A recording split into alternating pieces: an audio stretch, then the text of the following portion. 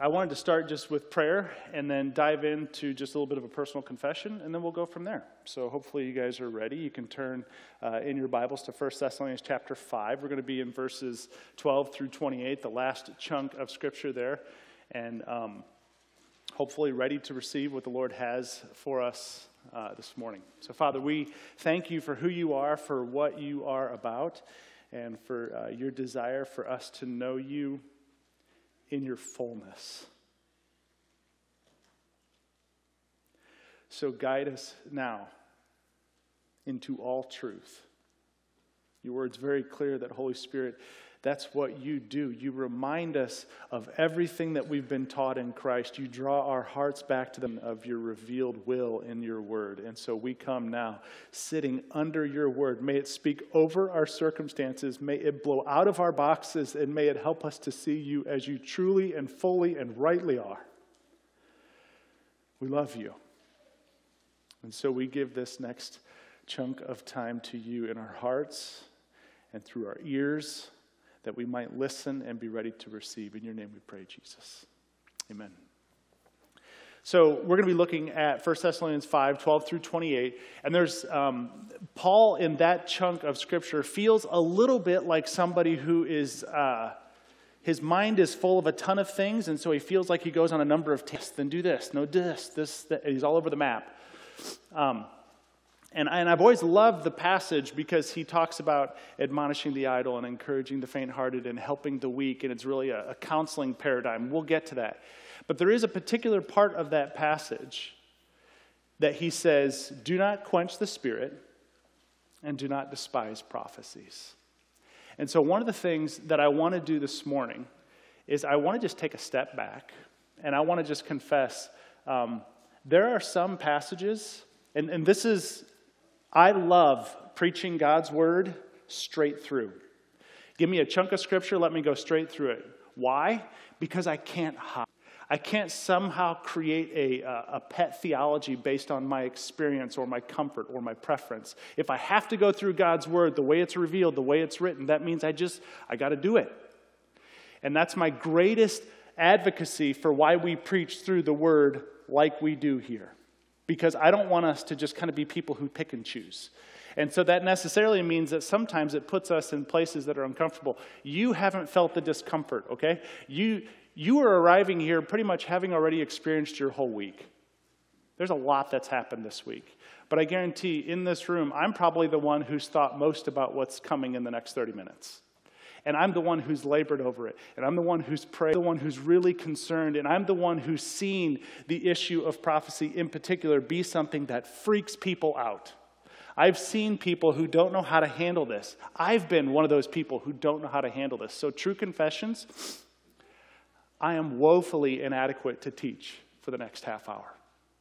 I am woefully inadequate to share with you from knowledge or experience or I just am.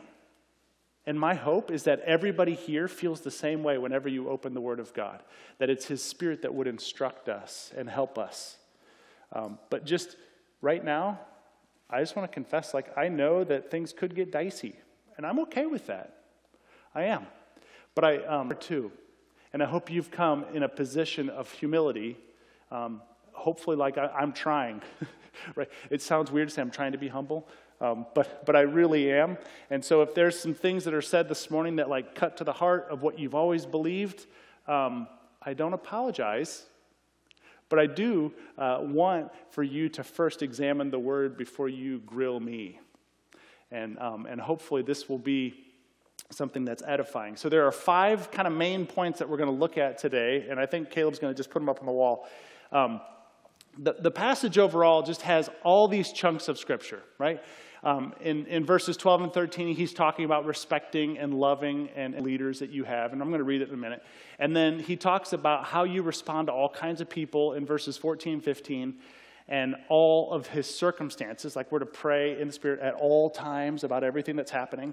And then he's talking about the fullness of his Spirit. That's what I just have been mentioning. And the last one is talking about all of his grace. Now, I'm going to mention each one of those kind of not necessarily in a token way, but I am going to go through each one briefly. But there are two that I'm really going to park on, and I'm doing that because I believe I'm being obedient to what God is asking. This is not something that I've arrived at lightly. So I'm going to be focusing primarily on number 2, 4.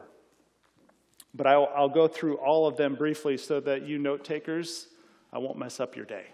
Because I'm sure there's stuff in the bulletin that I sent like on Monday, and it's all, kind of changes. So let's just read God's word, and then we'll unpack it. We ask you, brothers, to respect those who labor among you and are over you in the Lord and admonish you, and to esteem them very highly in love because of their work. Be at peace among yourselves. We urge you, brothers, admonish the idle, encourage the faint-hearted, help the weak, be patient with them all. See that no one repays evil for evil, but seek to do good to one another and to everyone. Rejoice always, pray without ceasing, give thanks in all circumstances, for this is the will of God in Christ Jesus for you. Do not quench the Spirit. Do not despise prophecies, but test everything. Hold fast to what is good. Abstain from every form of evil. May the God of peace himself sanctify you completely. And may your whole spirit, soul, and body be kept blameless at the coming of our Lord Jesus Christ. He who calls you is faithful. He will surely do it. Brothers, pray for us. Greet all the brothers with a holy kiss. I put you under oath before the Lord to have this letter, brothers. The grace of our Lord Jesus Christ be with you. So, Father, we come to you in your word. We just want to be renewed in our mind and in our heart.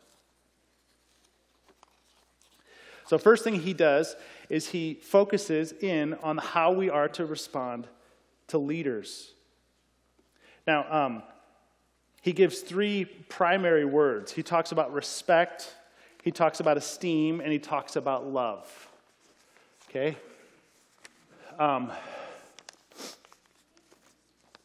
In this current cultural moment that we find ourselves in, especially here in the U.S., the truth is, leadership is straight up hard. It's really hard. So if I could just for a moment, we have elders and deacons in this church who help to kind of direct the affairs of the church. If I could have every one of the elders and the deacons please stand to their feet. Okay? Not everyone will be here. Okay? Now, yeah, give them a hand. Now, here's why. And I just want to speak a blessing over you guys for your work. It is not easy. You guys are making decisions that are fraught with circumstances. Everybody's going to go, you should have done this. You should have done that. I can't believe you did this. What were you thinking? Leadership in 2020 is just hard and confusing. And guess what? It's been that way ever since the dawn of man. But we're in a particular moment that is even more challenging. And so when we're told to respect, we acknowledge our leaders. And from the point of esteem, that means that we consider them highly. We recognize that the job that God has given them to do, the job that God has given me to do, for example, is to carry something that not everybody in this room has to. And so it's important that we come respect and esteem and ultimately in love. And again, that peace that we start to see is unity that's only found in Jesus. So maybe asking yourself from a truth-to-life perspective some hard questions. Do you find yourself diminishing the leadership here at this church? In your conversations, I can't believe those stupid elders doing da-da-da-da-da. I can't believe, right? Can't believe we spent money on carpet. Those deacons don't know what they're doing. All right? It's so easy to do that, isn't it? So easy. So ask yourself some hard questions. Am I diminishing those in me? So broaden that principle out beyond just this church. What would it be like if we didn't respect or esteem or love our leaders in a family, on a sports team, in a nation, in the world? What happens? It is a total lack of unity. It's a total lack of peace. And notice how Paul finishes verse 13 when he says, be at peace among yourselves. The result of us respecting, esteeming, and loving is what? It's peace. Peace is in short supply right now. I want it. I hope you do too. Number 2,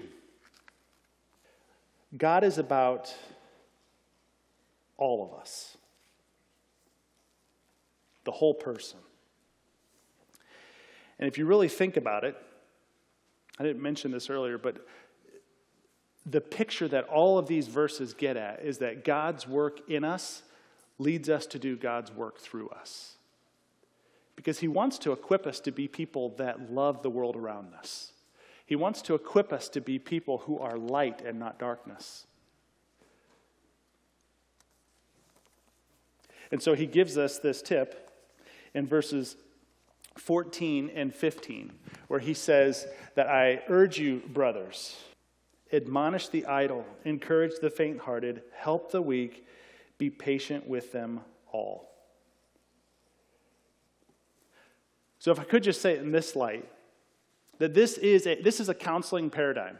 You're like, well, Doug, that's counseling. That's kind of like what you do a lot of the time, a lot of the days. Not all of us are good at that, yeah? But God calls all of us to be counselors in some respect. And what Paul does here is he points us to a very clear, very concise, a very helpful reality. The first thing I would say is this. He says, he talks about the idle, the faint-hearted, and the weak. And then he undergirds that with this piece of patience. He says you have to be patient with them all. Even if I think about my 3 children, and I think I need to be patient with them all, does patience look the same for Jada, for Oliver, and for Pierce? Absolutely not.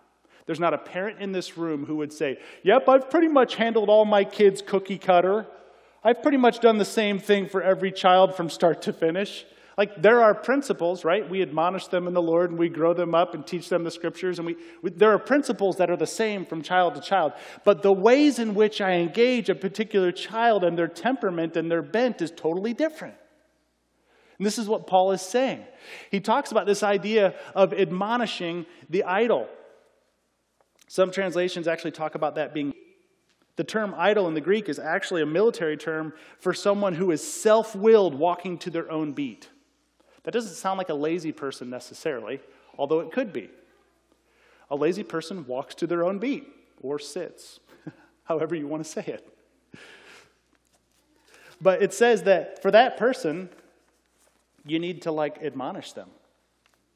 But then he talks about this idea of the faint-hearted. And the faint-hearted is just, I love, you could literally render faint-hearted as, in the Greek, it comes out as sounding small-souled. Have you ever thought about what that sounds like? Like somebody who is faint-hearted is somebody who is just, they're easily crushed. Just in your mind, if you can't think of anybody who's easily crushed, you're probably that person. I'm not trying to be rude. There are gifts to that. The person who is easily crushed is sometimes the person who is excellent at just coming alongside somebody because they know what pain is like. And so Paul says, right, patience with that person is not an admonishment. What happens if you admonish or correct firmly or sternly somebody who's faint-hearted? Well, you crush them. You totally crush them. Now, that doesn't look like this, does it? Not at all. And then he says, the weak. Now, this is, we're to help the weak. The weak is someone who are people who lack moral strength or courage or will. This is the example that he gives in chapter 4, verses 2 through 8, where he's encouraging people to abstain from sexual immorality. And he's doing that because weakness is present. Meaning, we don't intentionally put ourselves in situations where we test our strength on purpose. Right? We don't go, yeah, I guess, being an alcoholic, it's not a big deal if I go hang out at the bar 4 nights a week. Actually, probably unwise. Right? You might be pretty weak in that situation. But Paul is saying, okay, how do you show patience to someone who's weak. The way that you show patience to someone who's weak is that you help them. It's like, hey, how are you? Not bad. I'm just up here at the bar. Cool, I'm going to be there in 3 minutes. I'm going to pick you up and I'm going to give you a ride home. Right? That's how you show patience to a weak person. You come alongside someone who lacks moral strength. You come to someone, and this is what Paul is saying. It's so important. Why do we do that? Well, Romans 5 is clear. It says that God demonstrates his own love for us in that while we were still sinners, Christ died for us. While we were weak, Christ died for us. Christ came alongside and helped us when we couldn't help ourselves. And you could think of every circumstance there. Maybe this would be helpful. If you have a burner, like in your kitchen, I'm assuming everybody has something, whether it's electric or gas, and you have a stovetop. You could look at these three temperaments pretty, by way of analogy, pretty full manner, right? On the one hand, a kid who doesn't know how to use the burner, but brazenly and arrogantly approaches the burner to use it. They're like 4. And you're thinking, yeah, that's pretty unwise. That person would be like the idle one who needs admonishment. No. Don't touch that stove. If you do, you're going to burn the flesh off your fingers. And the person has to go, oh, okay. So then you gently instruct them after the admonishment happens. Okay, well, what about the person who's faint-hearted? The person who's faint-hearted already touched the stove, right? Burned their finger, and they are not going to benefit in that moment from a stern correction. What in the world were you thinking? Not at all. What they benefit from is mom getting down on one knee and holding out her arms and wrapping her arms around the child who is weeping and saying, it's going to be all right. Let's get a pack of ice, and we'll put some Neosporin on this, and we'll get through this. But what about the weak person? The weak person is the one who wanders into the kitchen and sees the flame and is like, oh, I kind of want to touch that. And they keep getting closer, right? That person needs help. That person needs a mom who's going to play defense and kind of step in between the burner and be like, you know what? I know that you really can't perceive all the dangers of that fire. It's there. And so that's what patience looks like. This is what Paul is talking about, patience with all people. You see, if God's work in us leads to God's work through us, we have a recognition that he has shown us patience. And patience looks different to different people.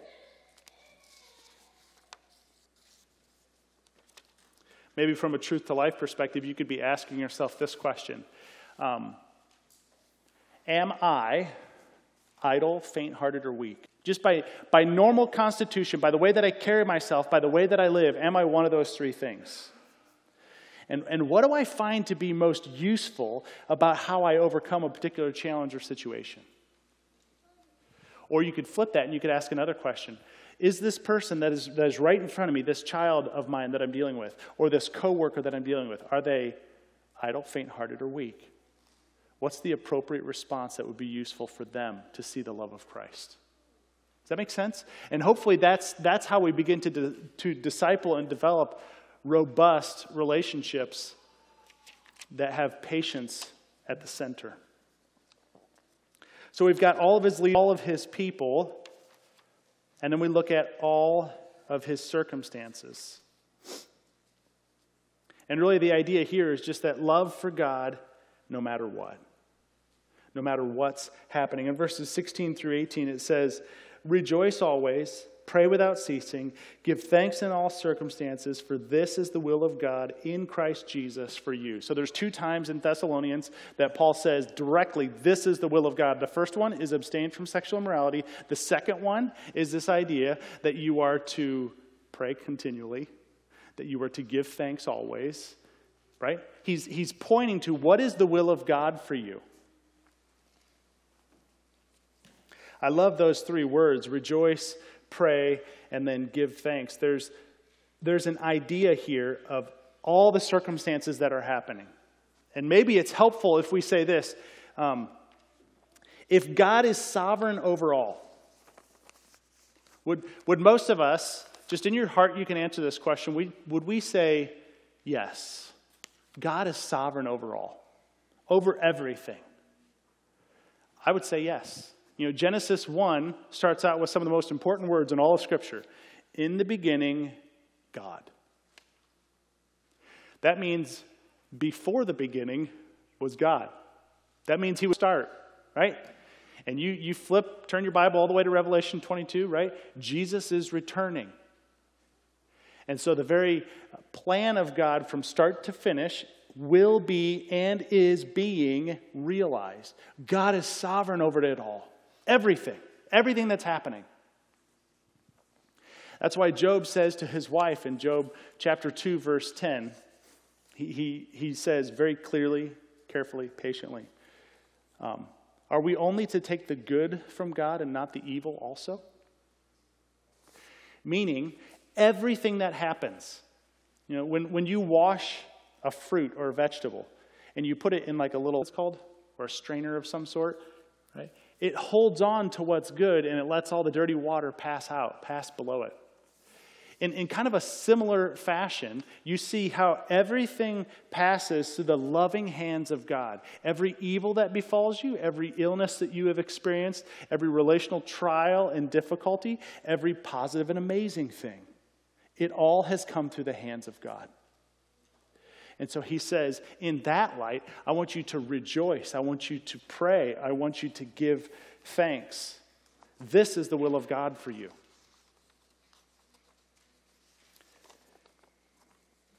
He's getting at something that I think most of us, and you're like, well, what do you mean? Honestly, if we practice this Job 2:10 mindset, accepting the good and the evil, that makes God mean, Bad things are happening to good people. And I would just caution us real quick and press the brakes and just say, there's a fundamental misdiagnosis. We're not good. Right? In our natural state, apart from the redemption of Jesus Christ, his shed blood on the cross, his resurrection from the grave, I am not good. Romans chapter 3, verses 10 actually says that there's no one who does good. No, that's like pretty qualitative. That's everybody. and he doesn't miss the mark there. But then in James 1, James says that every good and perfect gift is from above. And the important thing to remember then is, Paul must be encouraging them to consider this idea that those good things that they've experienced as a church. Remember, 1 Thessalonians, the church in Thessalonica was actually a pretty decent and healthy church. And so Paul's encouraging them to celebrate the good and prepping them for the evil that's going to come, for the difficulty that's going to come. And I would say God says the same to us today, right? And so he gives them this instruction. Well, what's rejoicing? I actually kind of rewrite in my notes. I wrote above rejoice, and I just put rejoy. Think about that. It's like the recycling of those joyful moments that you have experienced where you've seen the goodness of God, and that's what like propels you toward continual thanksgiving in all circumstances. My circumstances stink. Good. Can you not find a reason to praise? Can you not find a reason to get up on your feet and raise your hands and say, God, you're good? Can we not do that? Are we that short-sighted and self-centered that we can't go, God, you've done something, you're doing something, and we're coming to a place to ultimately bring all things under your rule and reign? Can we not do that? Like if we are so stuck in our circumstances that we can't thank God continually, we will always be stuck in our circumstances. And that's not what God has for us. Because God's work in us leads to his work through us. So all of his leaders, all of his people, all of his circumstances. Number 4, all of his Spirit. And the idea here is that love for God wants his fullness. 19 through 22, he says this. Do not quench the Spirit. Do not despise prophecies, but test everything. Hold fast to what is good. Abstain from every form of evil. Now, I think it's important for us to say, okay, we want to at least define the term prophecies, because it's going to be real, like, that's a sliding scale for many of us in here. Some of us have grown up in the church and we're like, yeah, I've heard that term.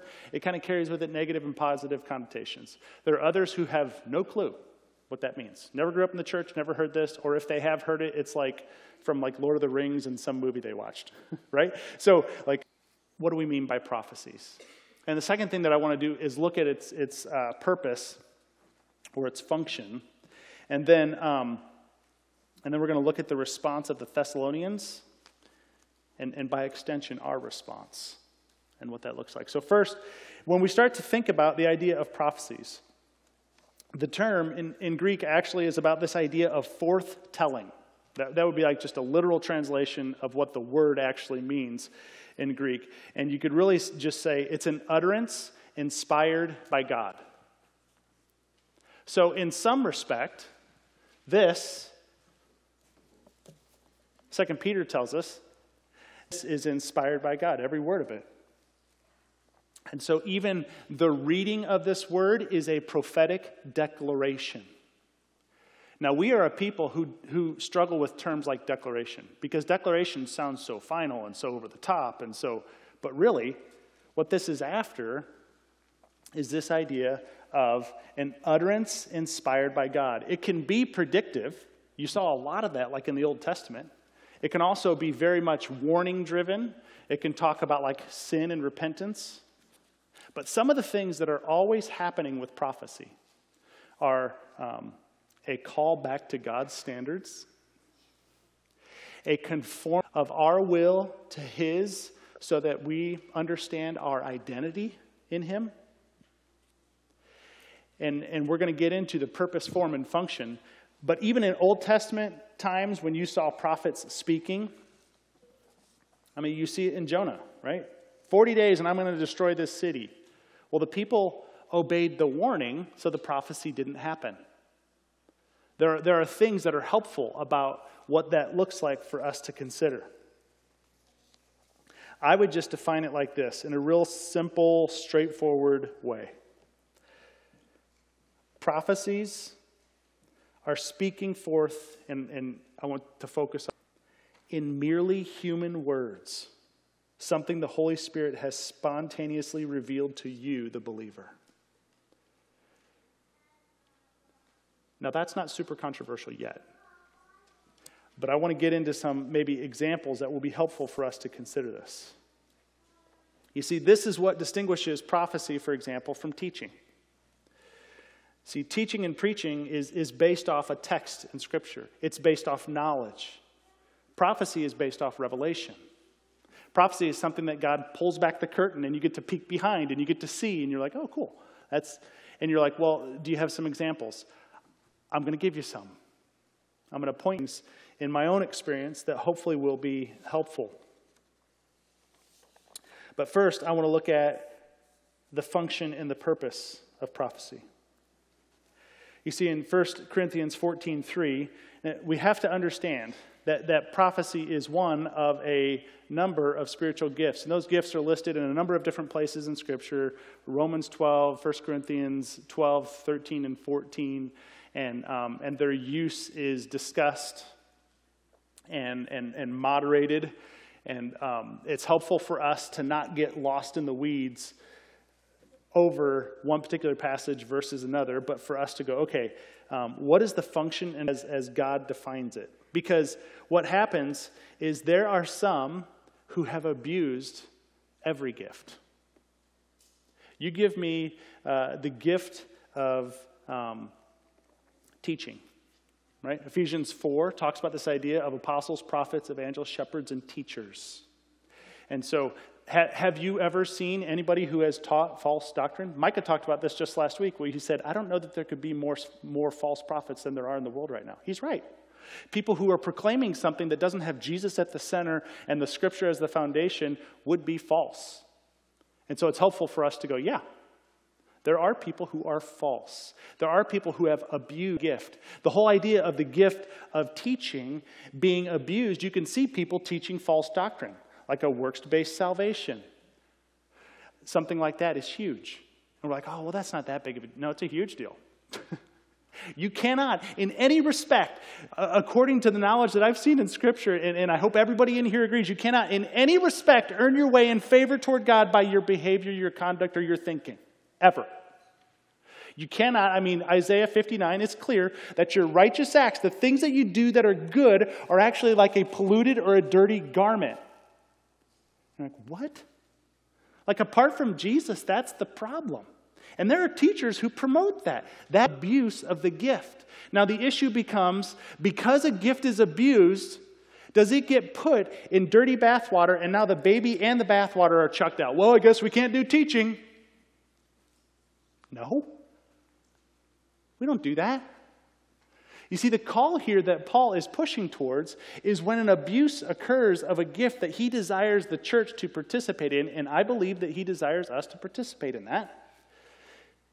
If there is a gift that he desires us to participate in, he doesn't just hang us out to dry when we make a mistake. There's admonishment, there's correction, right? All the things that Paul just talked about with the idle and the faint-hearted and the weak. Well, what happens if people do these things? I've got the Scriptures for your foundation. If you're not lined up with those, big problem. Big problem. And you see this play out throughout Scripture. It's like in 1 Corinthians, they were a wild church, out of control. They had some of the coolest things going on with the gifts of the Spirit. Does Paul go, well, you guys are unruly and stupid, so maybe you should just kind of hone it in and only do the safe things? No, he doesn't. He actually instructs them, and he says, what's the highest priority? The highest priority is love and unity. If gifts that you're practicing are not actually building up the church, if your gifts that you're practicing aren't exactly bringing unity, then guess what? That's a problem. But Paul doesn't throw out the proverbial baby and bathwater at the same time as a result of an abuse of a gift. He instructs. So then, what's the response of the Thessalonians? And by extension, ours? Well, he gives a couple of words there. He talks about this idea of quenching, despising, testing, holding, and abstaining. There's a couple of different places in Scripture where we see what our response in lack of obedience to God does to the Holy Spirit. In Ephesians 4, we're told that we can actually grieve the Spirit. And we've talked about that in this series, that sometimes my sin actually gets the Spirit to a point where he's sad. And how when you make someone sad, it's a lot harder than if you make someone angry. It's just hard. It's disarming. When someone is crying in front of you, it's hard. But in this case, he's saying quench. You see, the Holy Spirit is often listed in Scripture as a fire, a consuming fire. And what he's saying is that the response of the Thessalonian believers was that they were acting as a wet blanket. They were essentially just kind of get over the fire of the Holy Spirit. You're like, well, give some examples. Well, if you look back, apparently some had abused prophecy by mixing dates of Christ's return with how people should respond. That's what Paul is responding to. That's what Paul is pulling out. That's what he's trying to help them understand. And again, he comes back to this idea of unity and love. So we don't want to be people who just have a disposition toward God revealing something to someone, them speaking it to us. We don't want to have this disposition that's no way that could. We want to have this disposition of open and ready, but discerning.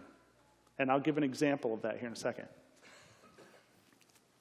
So he talks then about this idea of despising prophecy. Now that's a strong word, despising. Have you ever despised someone or something? There are some people, I can remember when I was 15 years old and I had to go to work at the pig farm. And every morning I'd be waking up and I'd be getting my boots on and I'd be standing there getting ready to walk into the feeding house. And I'm I despise this job. for a number of reasons, but primarily because I was young and immature. Like, it was a paycheck. It taught me a ton of things, but I didn't know that. I was immature. And Paul is saying that's what these people are doing. They're despising, they're treating with contempt, or even worse, they're treating as utterly worthless or despicable prophecies. Well, it's interesting because in 1 Timothy 1, you see Paul actually encouraging Timothy. He says, I want to remind you of the prophecies that were given about you in order that you may fight the good fight of warfare. So there's this piece that something had been prophesied over Timothy, right? Remember, Timothy was the one who was told, do not let the people look down on you because you are young, but set for the believers an example in life and love and speech and purity, right? He's talking about all these things, and Paul is reminding him, saying, hey, the struggle that you're coming up, recall the prophecies that were spoken over you in order that you may continue to fight the good fight. Because it's going to be useful. It's going to be helpful. See, overall, the purpose that you see in 1 Corinthians 14 is that prophecy, it says, the one who prophesies speaks to people for their upbuilding, for their encouragement, and for their consolation. That's the purpose of New Testament prophecy. So our response can't be to quench it or despise it, but to test it. To test it. And that term test actually just means observe, check out, inspect carefully. And you say, well, why? Well, in 1 Corinthians 13, Paul actually says this: love never ends. As for prophecies, they will pass away. As for tongues, they will cease. As for knowledge, it will pass away. For we know in part, and we prophesy in part. But when the perfect, that's Jesus, when he returns, when he comes, the partial will pass away. So I take that to mean that right now, a prophetic word that somebody utters as a revelation that God gives them is subject to their fallen nature, to their moral corruptness, to their lack of not hearing God perfectly. So we are called to test things by what? By this. We're called to test by God's revealed word written to us, because it's important that we never depart from Jesus as the core foundation. You see, someone's revelation from God that they're going to speak to me, it doesn't carry the same scripture level authority. Because Paul just told us why in 1 Corinthians 13. Because we prophesy in part. We know in part. Meaning, I'm going to mess it up. I'm going to mess it up. And so the point then is, and so he gives us four, or maybe I should give us, 4 tests for prophecy. You see, in the Old Testament, prophets were people who were few in number. They were chosen by God, right? But then in Acts 2, when the Spirit is poured out, it says he's going to pour out my Spirit on all flesh. And your young men, your old men, they're going to prophesy. Your children, they'll prophesy. Meaning, now anybody can prophesy by God's grace and by the empowering nature of his Spirit. And so you're going, oh, okay, so now it's not just the chosen person that God has as someone who can actually speak a word of prophecy. It's anybody who comes to faith in him who could. Well, that would make sense then to test things. That would make sense that we can't just run willy-nilly. Remember, a church that is word only is going to just shrivel up because there's no revelation about like where are we headed next and how are we doing things, right? But a church that is spirit only is going to blow up because there's no foundational aspect of God's word. Put the two together. We're never meant to do word or spirit separately. They're together. Why do you think when God reveals himself in John chapter 4 to the woman at the well, he says you worship in what? Spirit and truth. Those two things go together. It's the perfect marriage. You can't separate them. And so he gives us these 4 tests. The first one, and it's preeminent, is Scripture. Person saying align with Scripture. Second is time. Is what this person's saying going to come to pass? The third is the community of faith. This is one of the reasons why it's so utterly important that you're like in a life group setting or in a setting where you're doing life with people in a smaller context. Because then you can begin, those people who are faithful in the Lord and walking with Jesus, you can begin to test someone's word to you through prayer and through the scripture and through conversation with them. It's important. And the last test would be prayer. And so once all those tests are given, then he says you hold on to what is good and you abstain from evil. So let me just read something to you from my journal.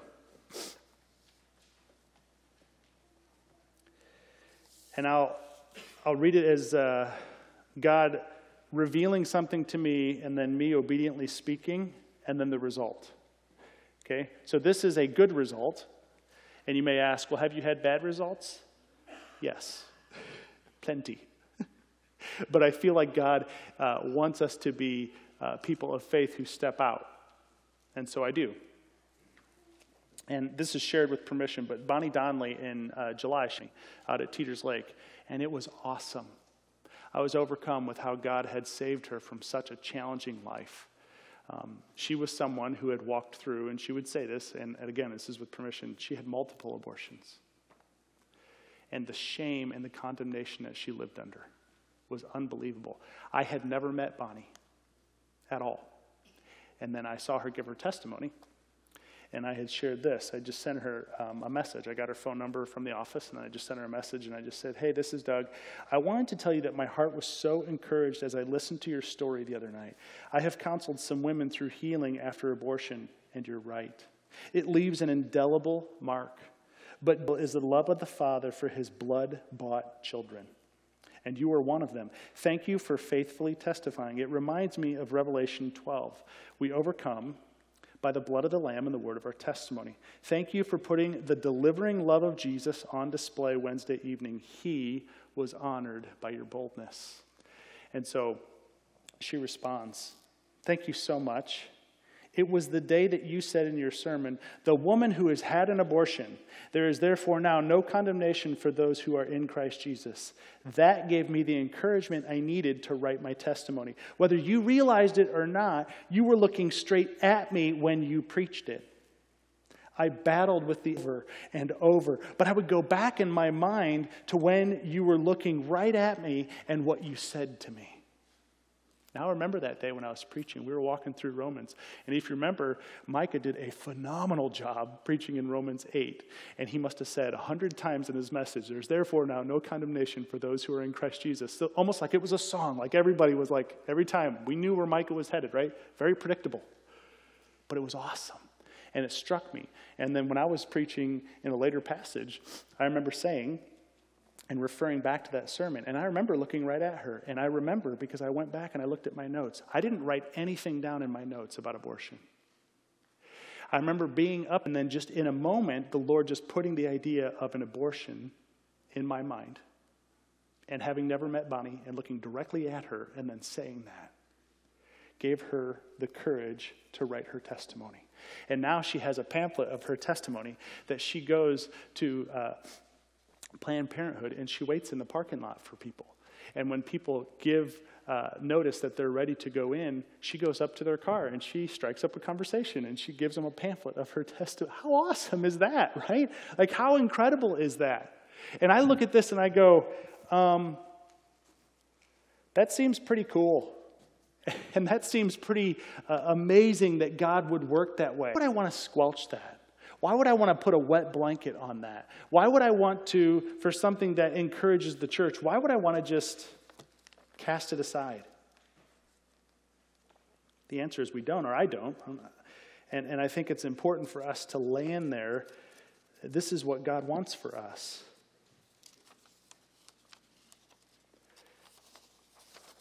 And I have other examples, but for sake of time, because apparently I can't preach a short sermon,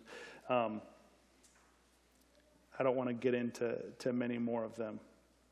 But truth to life, I'll just say two things. That this means that we listen.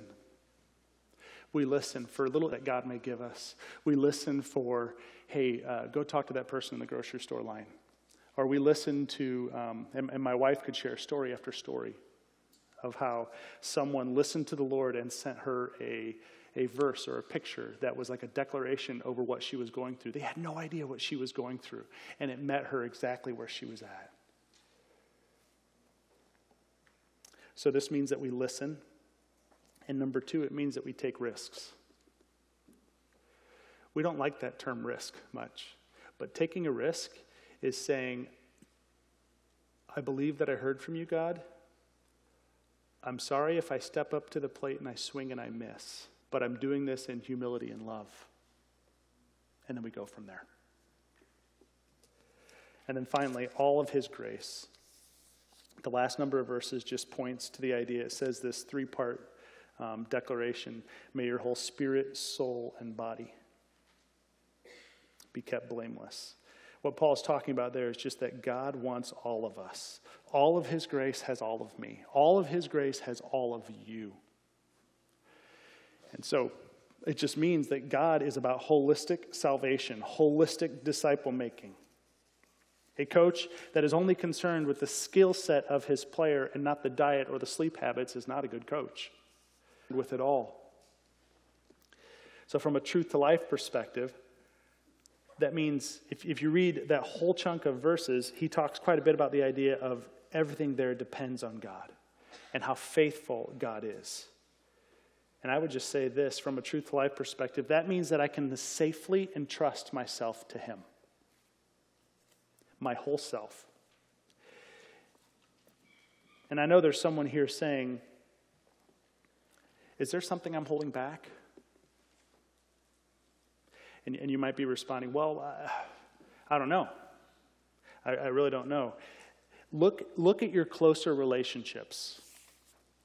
You won't share with those that you love the most. And you're on the track to figuring out what you hold back from surrendering to God. The thing that you won't share with the person that you view as the safest is the extent to which you aren't sharing with God. So all of his grace may not have all of you in that regard. So thanks for bearing with me. I don't apologize. I'm sorry for the time.